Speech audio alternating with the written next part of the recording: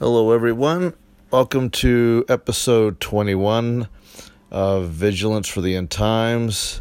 This episode is Temples of the Holy Spirit, parts 4 and 5, drawing close to the Father, our only source of real hope. And we will also have a subsection addressing spiritual warfare.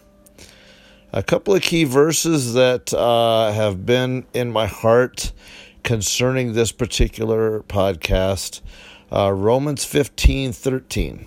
May the God of hope fill you with all joy and peace as you trust in him, so that you may overflow with hope by the power of the Holy Spirit. Jude 20:21.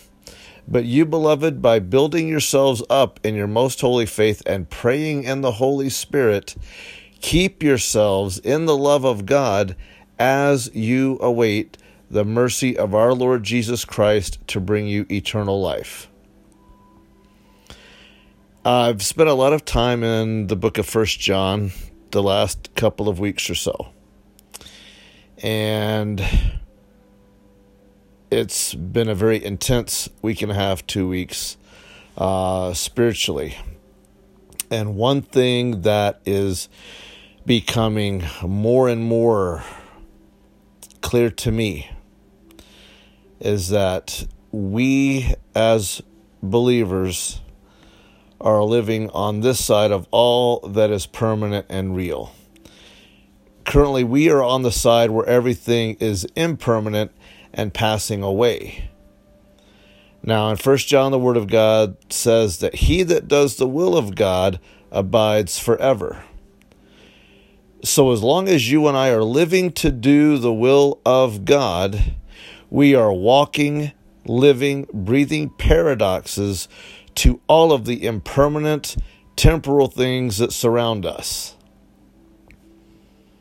Furthermore, as we individually live to do the will of God, we become, in essence, the only truly permanent things in an impermanent world.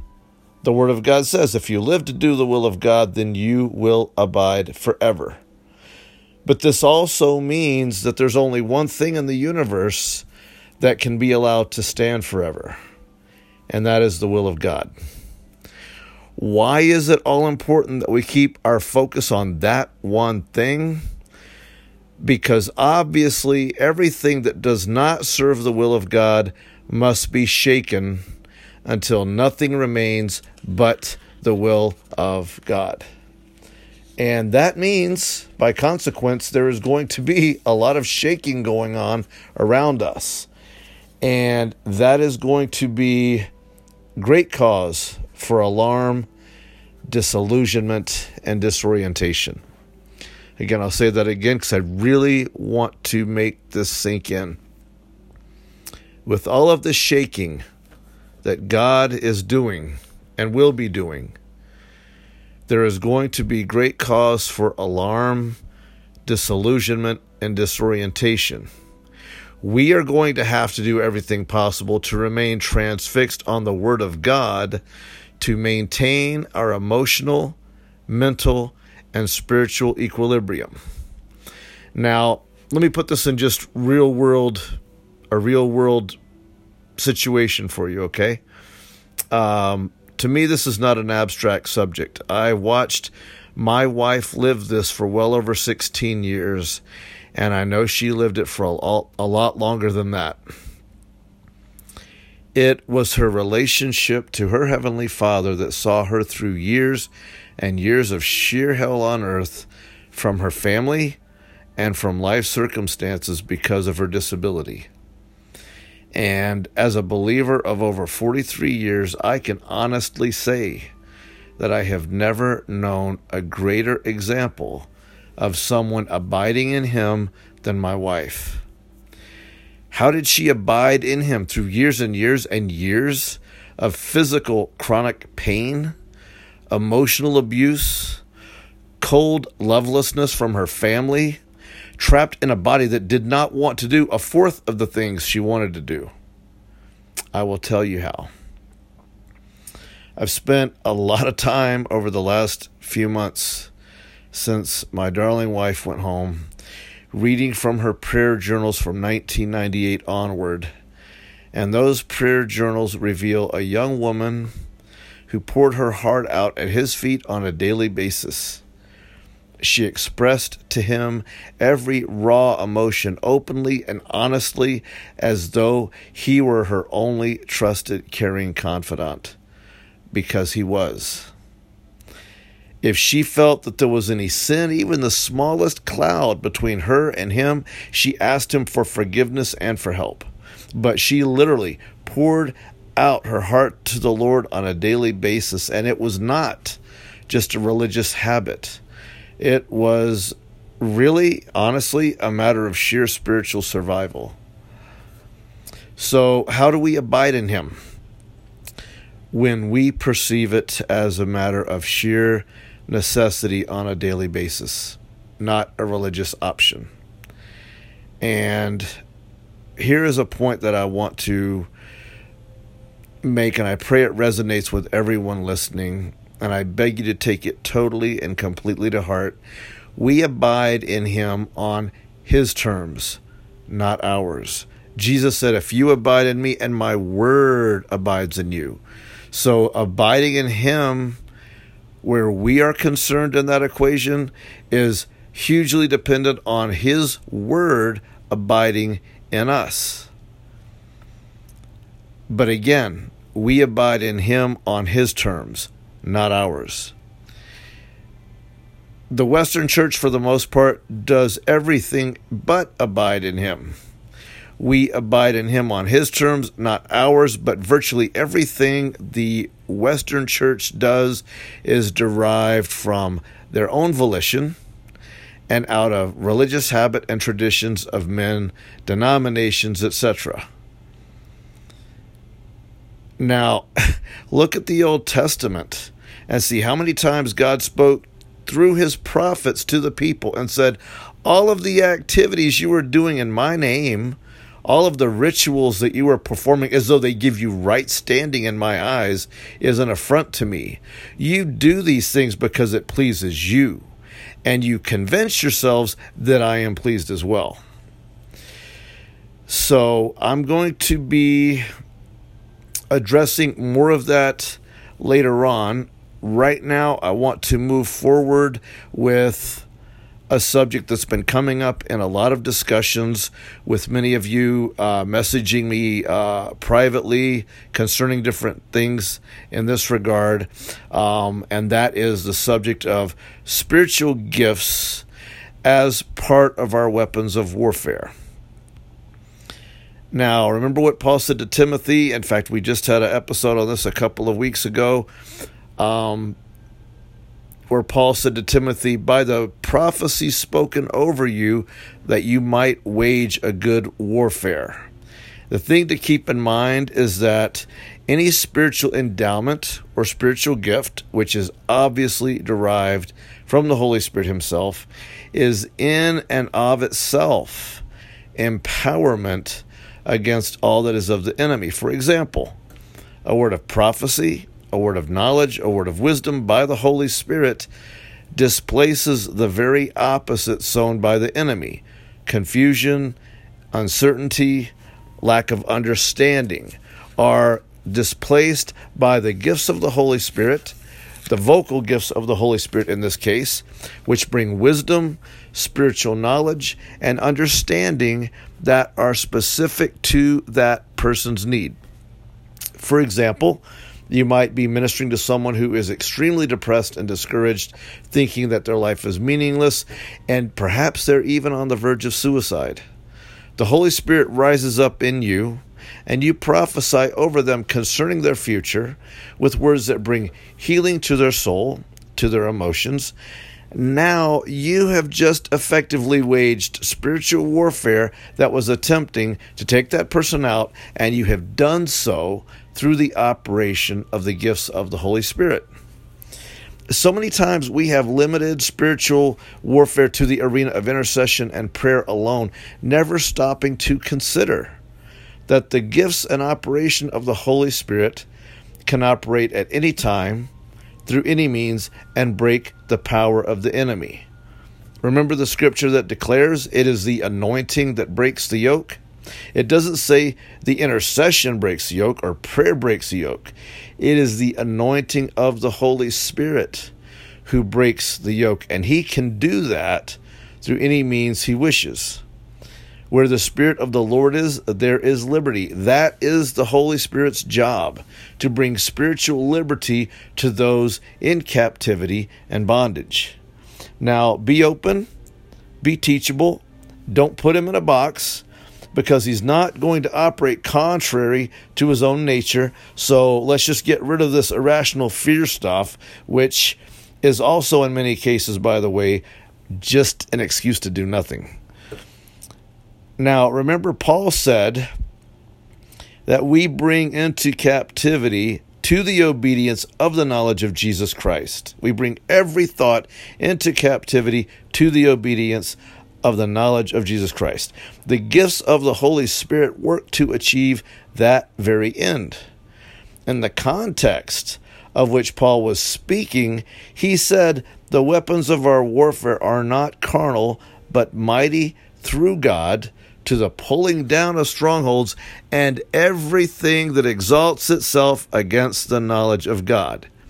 That, in a nutshell, is spiritual warfare.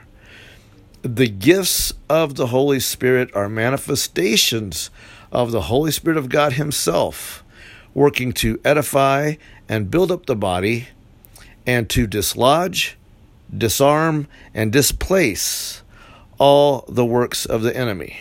I'll say that again. The gifts of the Holy Spirit are manifestations of the Holy Spirit of God himself, working to edify and build up the body and to dislodge, disarm, and displace all the works of the enemy. Now, our Western religious problem is that we have this unconscious habit of dividing everything up into compartments. But you can't do that with the Word of God and the operation of the Holy Spirit, because the Word of God is a whole. Paul said, I have not shunned to declare to you the whole counsel, the entire counsel of the Word of God. It's not a bunch of bits and pieces stuck together. God is what I'm trying to say is God does not see spiritual warfare over here in a corner, the gifts of the Holy Spirit over there in another corner, and intercession and prayer in a different corner. It's all part of one flow. The Word of God is a continuum. And when we allow ourselves to see the Word of God and the operation of the Holy Spirit divided in little sections that somehow have to compete with each other or are not entirely related to one another, we do ourselves and our spiritual growth a grave injustice. Is my right hand not associated with my left hand? No, they're part of the same body, the same whole unit. And the sooner we can understand that, spiritually speaking, the Word of God is a complete thing that is alive, the sooner we will be able to receive much, much more of the Holy Spirit's wisdom and understanding. And many of the issues and problems and battles and roadblocks that we've been dealing with will be cleared up and resolved in very little time. It's just an adjustment to having our thinking line up with the Holy Spirit's thinking.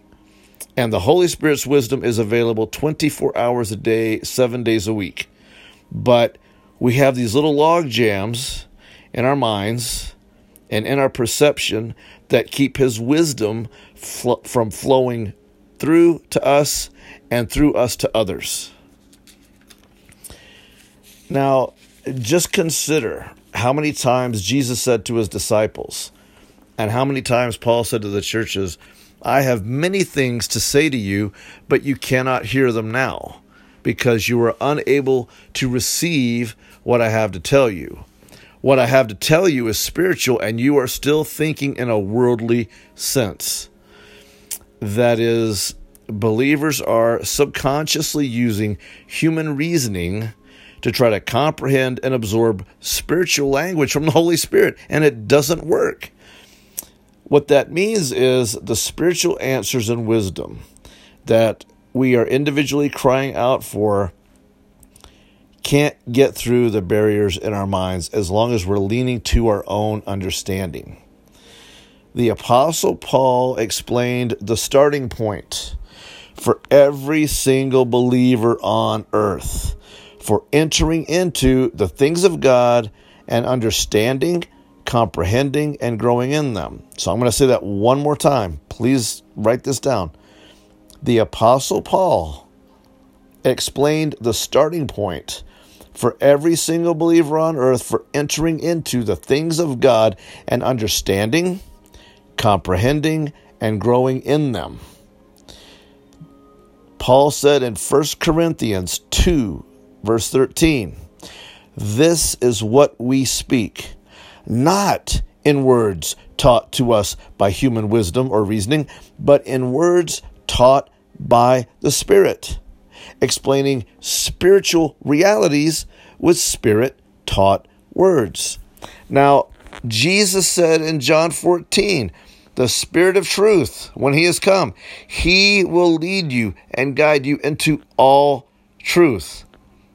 But if we have not received the Holy Spirit in his fullness, through the baptism of the Holy Spirit, we may be very well born again, but we are dependent on our own human reasoning and thinking, because Jesus said of the Holy Spirit to the disciples, "He is with you now, but he will be in you." Jesus said, "It is better for you that I go, because when I go, the Father will send him." That is a complete, total change of persons. The Holy Spirit comes, he replaces the ministry of Jesus. Jesus said the very same thing. He's like, "It's better for you that I go, because when I go, he will come."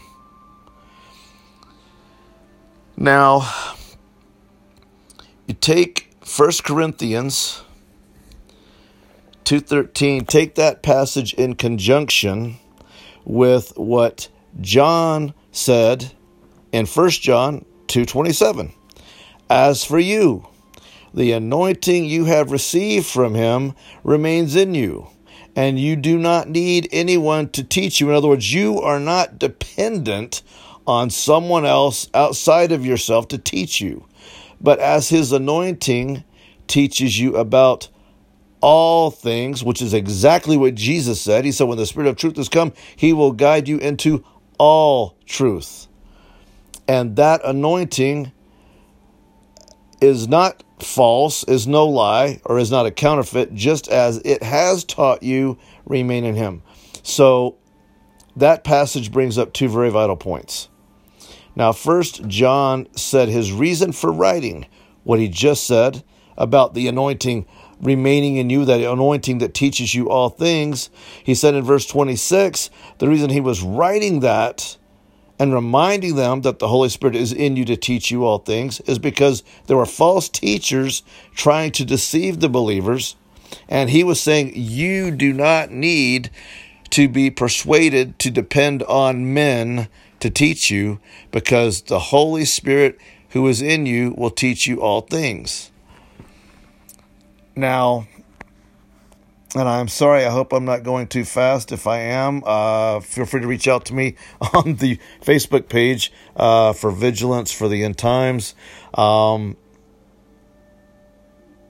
I really want to just cover this very thoroughly, because I've been getting some very specific questions regarding it, so I don't want to leave any stone unturned. Now, again, John said he teaches you all things concerning the Holy Spirit, and then he adds, the anointing you have received that teaches you all things is not a counterfeit. Well, here in the West, we have a problem.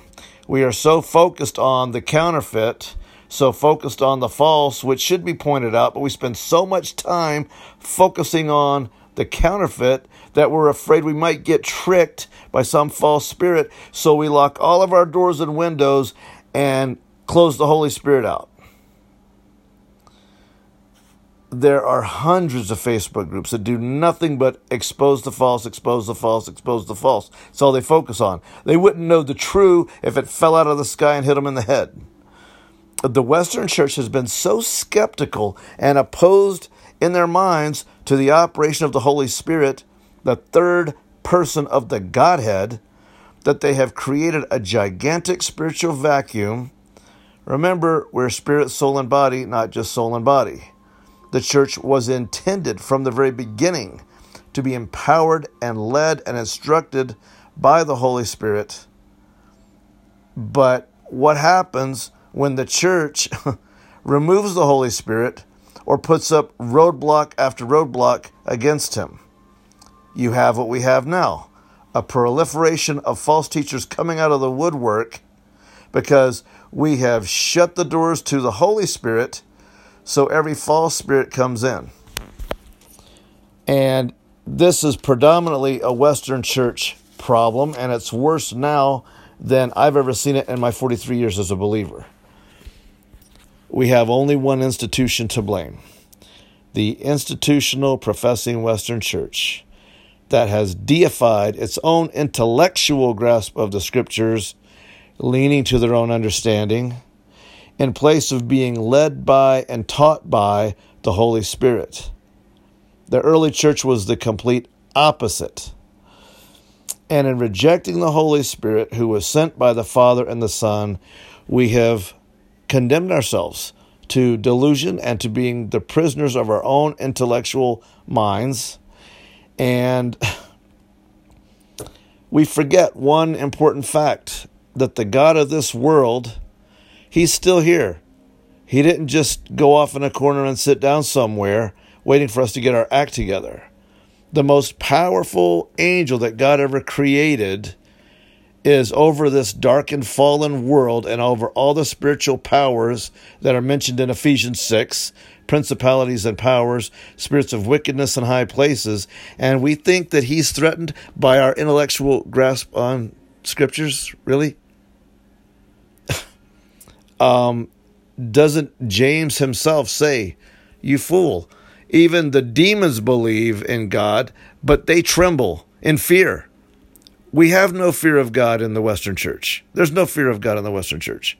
So we say we believe, but we have no reverence or awe of God in the least. And now the principalities and powers over this earth are operating at peak fury. Spiritual battles and spiritual confrontation is happening, is coming, and here we are trying to play catch up regarding the Holy Spirit. Now, the primary reason that God put it in my heart back in September to start this podcast and to stick with it regardless of what I'm going through in terms of missing my wife is because Holy Spirit discipleship has been so absent from the church since probably the mid to late 1980s.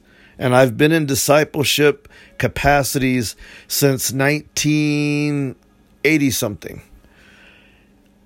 But just an honest look at the churches. Everybody's got their programs, but nobody's doing any real Spirit-filled, Spirit-led discipleship with a focus on each individual believer being baptized in the Holy Spirit. Why? So they can be led by the Holy Spirit. If he's not in you, how can he lead you? And I am going to do an episode in the next few days covering that very thing. But I want to take a look at a passage that, because we are on the subject of spiritual warfare, and I wanted to take a look at a passage for a couple of minutes that we all know very, very well. We've quoted it, we've read it, but I'm going to do something a little different. And whatever you think you know about Ephesians 6, just put it on the back burner for now. I'm going to read this passage I'm going to read it word for word first, and then we're going to put it under a microscope. and look at each verse one by one. Ephesians 6, verses 10 through 18. Paul says, "Finally, my brethren, be strong in the Lord and in the power of his might. Put on the whole armor of God, that you may be able to stand against the wiles of the devil. For we do not wrestle against flesh and blood, but against principalities, against powers, against the rulers of the darkness of this age, against the spiritual hosts of wickedness in heavenly places. Therefore, take up the whole armor of God, that you may be able to withstand in the evil day, and having done all, to stand. Stand therefore, having girded your waist with truth, having put on the breastplate of righteousness, and having shod your feet with the preparation of the gospel of peace.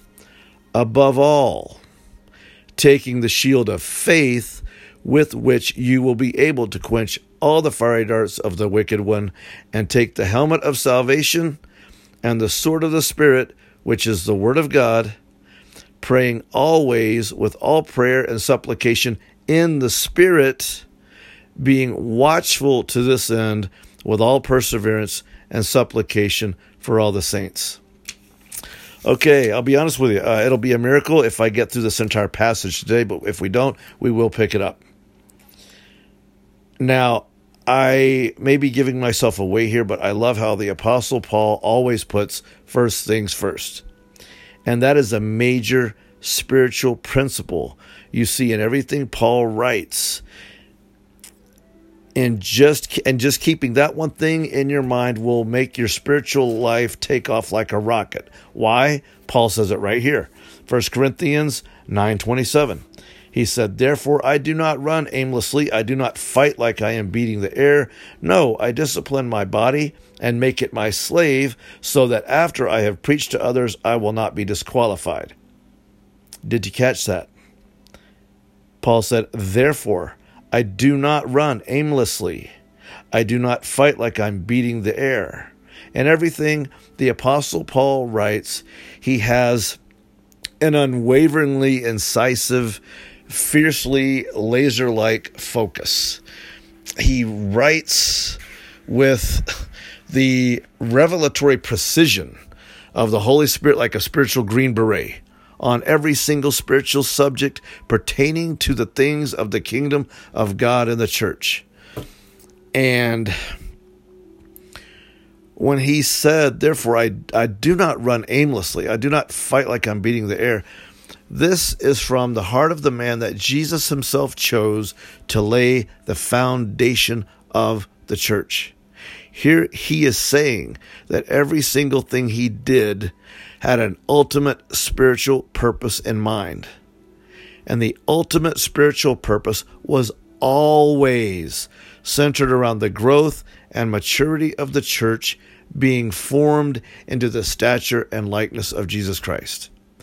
As a master builder, which he referred to himself as, Paul understood by the Holy Spirit to begin building with the end objective in mind. First things first. That is a governing spiritual law in the kingdom of God. 1 Corinthians 15:46. Now, with first things first in mind, let's look at how Paul begins with this prolifically quoted passage on the armor of God, starting with verse 10. "Finally, my brethren, be strong in the Lord and in the power of his might." So let's take a close look at this verse. Be strong. That comes from a Greek word meaning to fill with power, strengthen, make strong. The very same Greek word for strong here is used in Philippians 4:13, where Paul says, "I am able to do all things through Christ who strengthens me." Through Christ who strengthens me. 2 Timothy 4:17, Paul said, "But the Lord stood with me and strengthened me." 1 Timothy 1:12, I give thanks to Christ Jesus our Lord, who has strengthened me because he considered me faithful, appointing me to the ministry. So be strong in the Lord. That phrase, in the Lord, it's in the Greek word. The word in there denotes position. In other words, it is your legal position. You are in the Lord.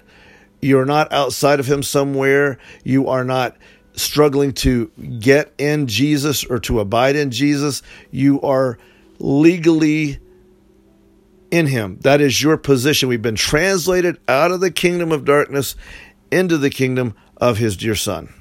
You have been raised in him, raised with Christ to sit with him in heavenly places. You are seated, you are legally, I think that's in Ephesians or Colossians, you are seated with Christ in the heavenly places. So be strong in the Lord and in the power of his might. The word power there comes from a Greek word meaning absolute strength. The very same word is used in verses like 2 Peter 2:11, where Peter is talking about angels who are greater in might and power. To give you an idea of what that word power means, be strong in the Lord and the power of his might. We read these verses, but we just go right over them without digging in and seeing what the Holy Spirit is trying to really tell us. In 2 Thessalonians 1:9, okay, we're again looking at the word power here. Who shall be punished with everlasting destruction from the presence of the Lord and from the glory of his power.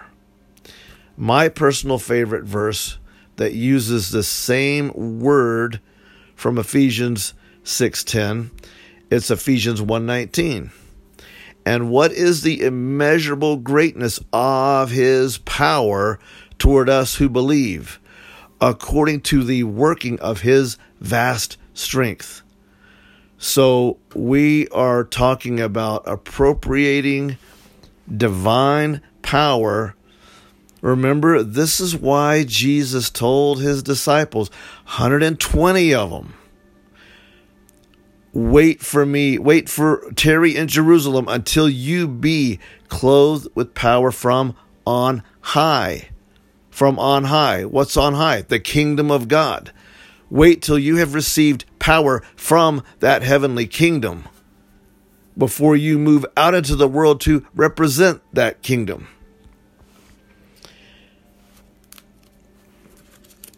Okay, I'll be getting a little ahead of myself. So Paul says,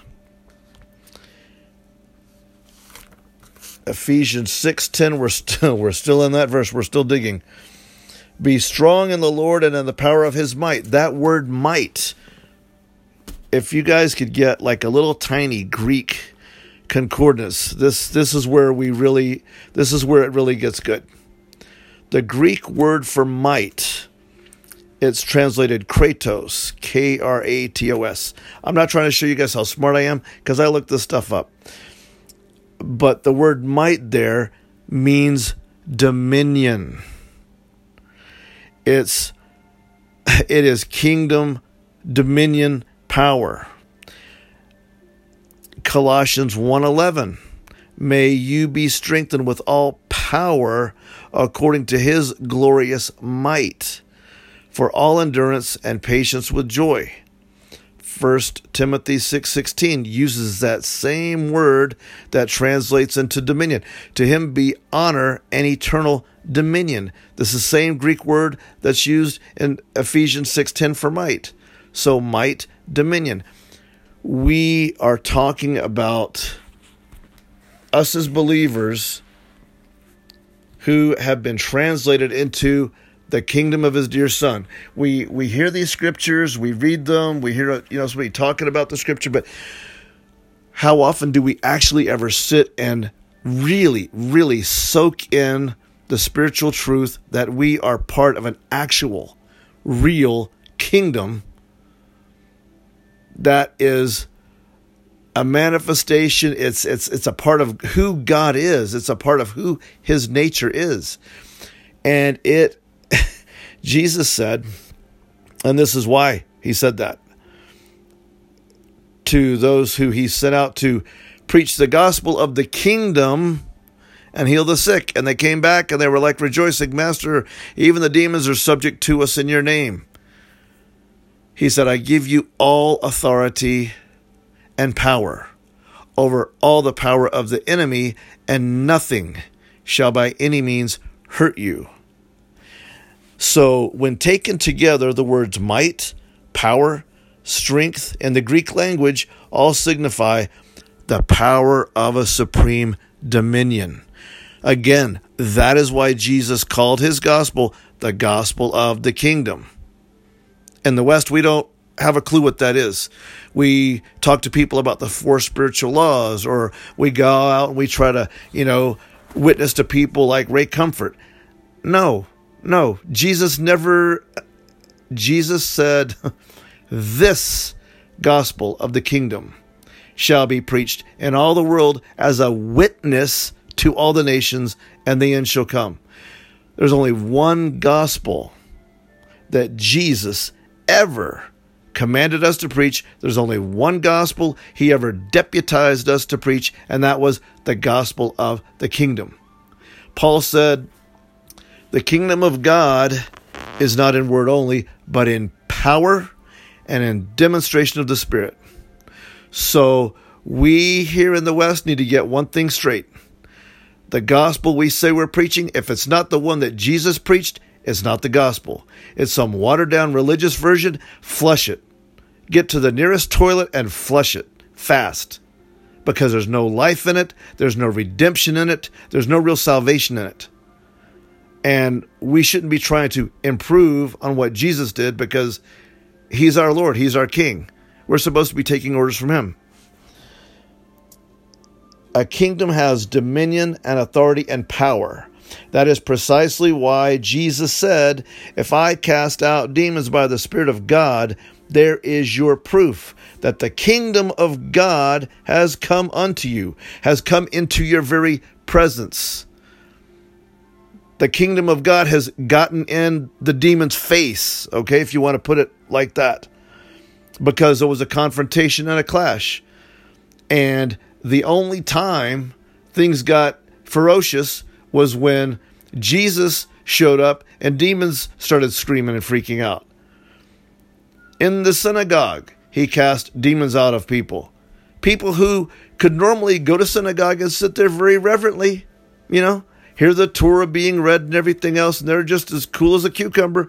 Jesus comes in, those demons in them are not cool anymore. We have got to settle in our hearts that there is one gospel we are called to give witness to and called to partake of, and it is one with power. And again, I'll quote that verse again. Jesus said, this gospel of the kingdom shall be preached to all nations as a sign, and then the end shall come. Jesus did not recognize any preaching of any so-called gospel unless it is the gospel of the kingdom that Jesus commanded to be preached.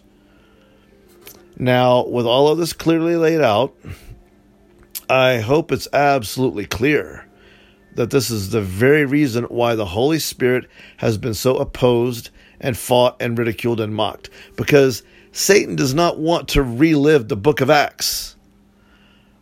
He does not want the gospel of this kingdom to be preached. And he knows that without the power of the Holy Spirit, he is under no threat of any repeats of the book of Acts happening again. The Church of the West doesn't faze him at all. He looks at the Church of the West and he just yawns. I hope it's also crystal clear that when you read your New Testament and you start seeing the words like power, strength, and might, you completely understand that that is derived from one source and one source only, the Holy Spirit of God. Now, speaking to my dear believers who have been, my dear listeners, you've been translated into the kingdom of God's dear Son.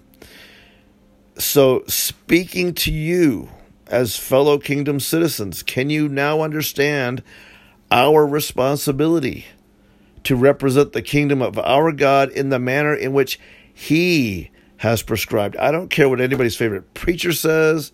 I don't care what their favorite Bible teacher says. All I care about is the Word of God and the Lord whose kingdom it is. The Apostle Paul says we are receiving a kingdom that cannot be shaken. And yet many want to live here in this life as a child of some denomination. And this is the very issue where the professing Western church is, whether they realize it or not. The current spiritual reality and everything else will revolve around what is taking place now. And the choice is coming to every professing believer in the West. And we will have to make it. Is our complete and total allegiance to the King of Kings, or is our commitment to Him conditional upon what some denomination allows? Is our commitment to Him as King of Kings conditional upon what some pastor says behind a pulpit? We need to read our Bibles, especially our New Testament, through kingdom glasses, not denominational bifocals. We need to understand that this is not a matter of some denominational beliefs or doctrines. It is a matter of what the kingdom of God has designated, commissioned, and prescribed, and that kingdom has complete and total authority over every preacher, over every Bible teacher and denomination on the planet. So are we willing to completely lay down every other religious allegiance and give our total, complete allegiance and obedience to the only King there is? Do we understand that there is no room for divided allegiance or divided loyalties in a kingdom? The reason for the absolute seriousness of everything that I have just stated is because here we are looking at one of the most well-known passages in the Bible, that pertaining to our spiritual armor. But that armor is reserved for those whose allegiance is to living for and representing the clearly defined kingdom of God. That armor is not for pew sitters. It's not for churchgoers. It is for kingdom citizens who have laid their lives down to serve the King of this heavenly kingdom that we all read about and that we all profess is coming. Well, that kingdom exists right now. We don't see it because it hasn't taken manifestation yet. But if Jesus Christ is your Lord, then He is also your King. And there are no weekend warriors. The kingdom of heaven does not have National Guard reservists. You are either all the way in or you are not in at all. You don't take this armor and put it in a window so people can walk by and admire it. You wear it for active duty. You wear it when you have decided that Jesus meant what He said when He said, "The works that I do, you shall do also. And greater works than these shall you do. In my name, you shall speak with new tongues. You shall cast out demons. You shall tread upon serpents and scorpions and over all the power of the enemy, and nothing shall by any means hurt you." We're reading again. Go back and look at Ephesians 6:10, that one verse that we just read. Why would the New Testament be full of words that clearly show us God's dominion power, His kingdom power in His people? Why would we need to be endowed with kingdom power if there's not an opposing spiritual kingdom that we're fighting against, that's opposing us. It's actually opposing God. For this reason was the Son of God manifest, that he might destroy the works of the evil one. Paul said in Ephesians 6, that passage we just got done reading, we don't fight against flesh and blood, but against principalities and powers, spirits of wickedness in high places. But we go through each and every day. How much time do we ever give thought to the fact that there's spiritual warfare raging over our heads that is moving upon heads of governments to do evil, wicked things to their citizens all over the world right now? Or are we just focused on what's coming on TV next, or where are we taking our next vacation, or gosh, I really need to work up the courage to ask my boss for a raise? All the worldly stuff that Jesus said, the cares of this life, choke the word and make it unfruitful. Our first priority should be, is the word becoming fruitful in me, or is it not? And if it's not, let's sit down and figure out why. Holy Spirit, what am I doing wrong? Why is the word not bearing fruit in my life? Now, those that, the armor. Read the job description before you start putting it on, because the armor is meant for something. I'm going to read that one little part real quick, because I think that we can quote the verses on the armor, but we don't stop and think about what its function is for. And the main part of our function, after Paul goes on and tells us the enemies that we're facing in the heavenlies, when he gets down to function, praying with all prayer and supplication in the Spirit, being watchful to this end with all perseverance and supplication. That's prayer, supplication for all the saints. So the biggest part of our warfare is prayer, praying in the Spirit. Now, when it says the sword of the Spirit, which is the Word of God, that word doesn't mean your Bible. It does, your Bible's involved. So I don't want to freak anybody out like, oh, this guy's teaching weird stuff. Look up the word in the Greek. And the sword of the Spirit, which is the Word of God. Look up what that word is in the Greek. It is rhema. It means the spoken word. The spoken word. Which makes sense, because in the very next part of that same sentence, it's connected. There's not a period there. It's connected. Praying always with all prayer and supplication in the Spirit. You're praying the Word of God.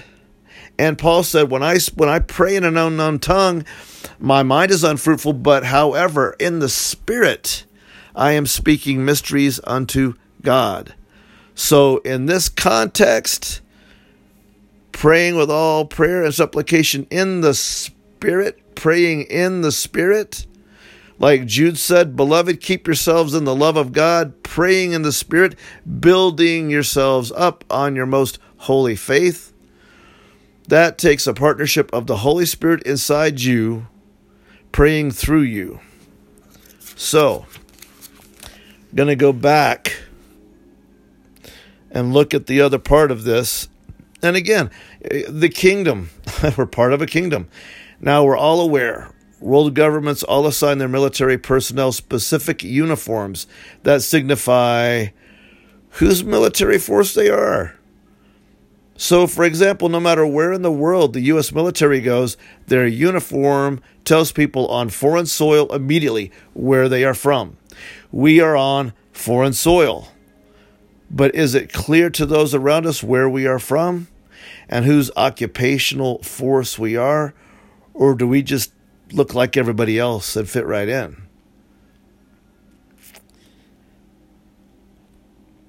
Just reading through the Gospels carefully, we see all of the mandates and assignments Jesus gave all of his disciples.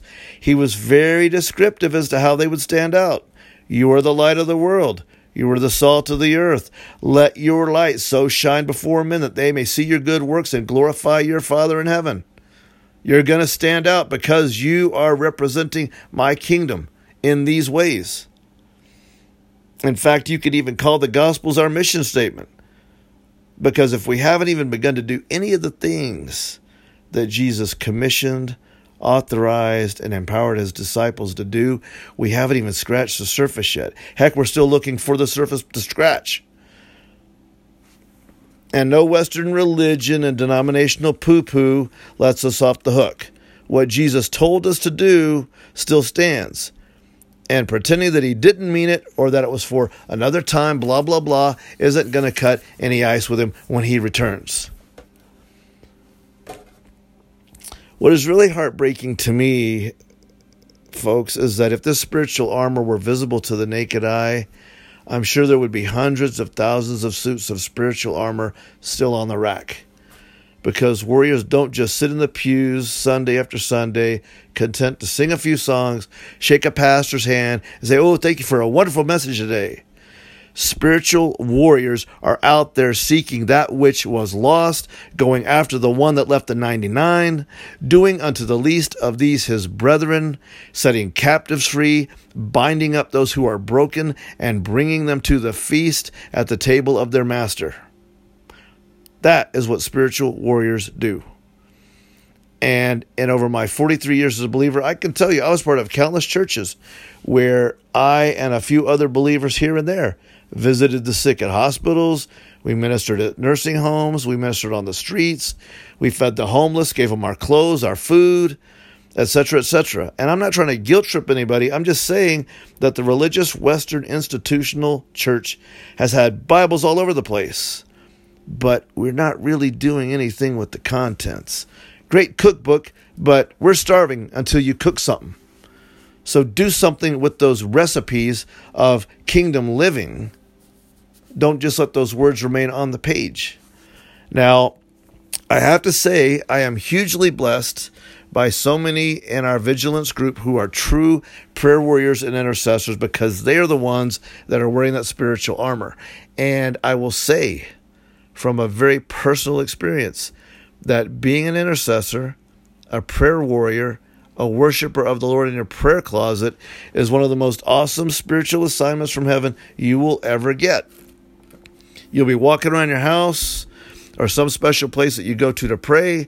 You'll be walking around with your hands raised up in the air, praying in tongues, walking in such a worshipful, reverent attitude, and the Holy Spirit will pour out so much revelation on you and use you to break spiritual strongholds in people's lives that when you get to heaven, you're going to have freight cars full of heavenly rewards.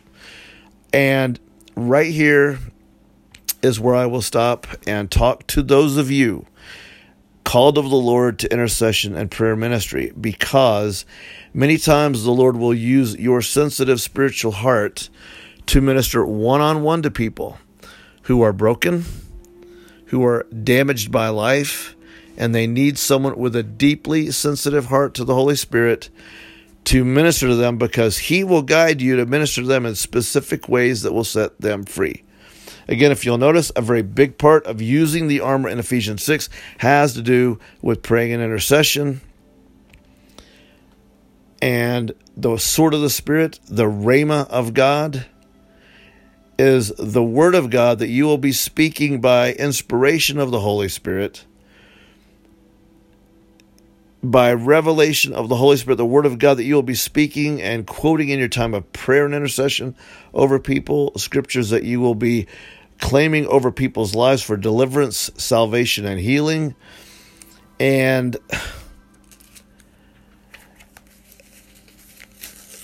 like I was saying earlier about the gifts of the Holy Spirit being used to displace and disarm things of the enemy, assignments against people's lives, I've seen the opposite, where people did not get set free from those forces, and in some cases they even took their own life because they never received spiritual ministry.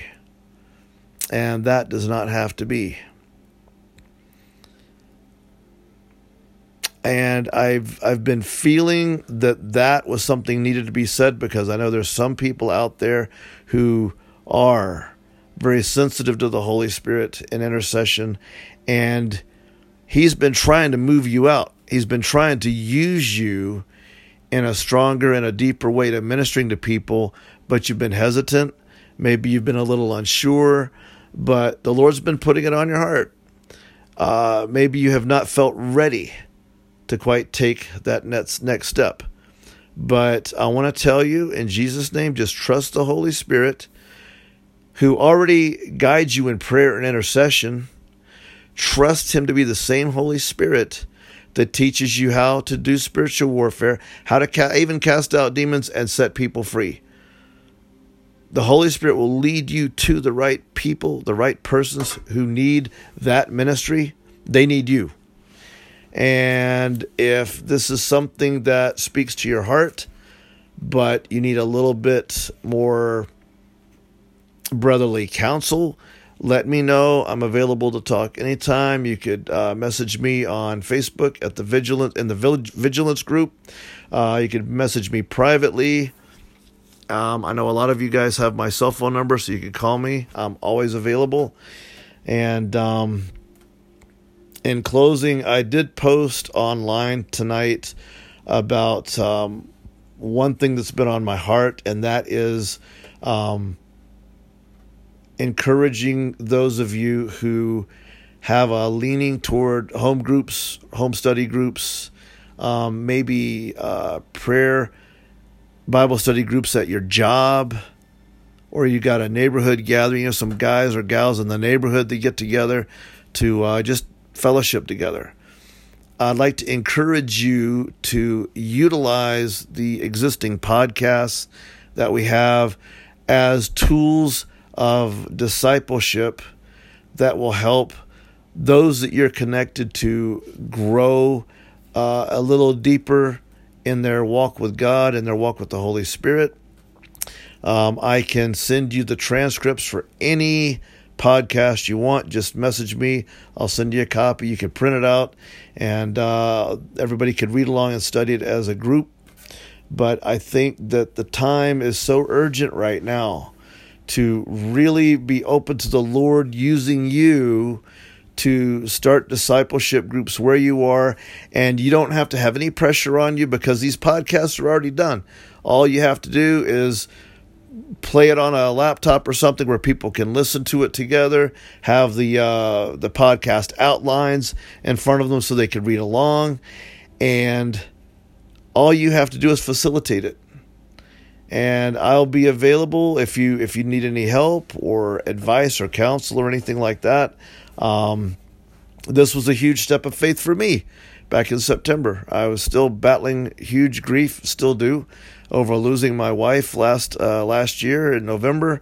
But I really believed it was the Lord putting that in front of me. And so I committed.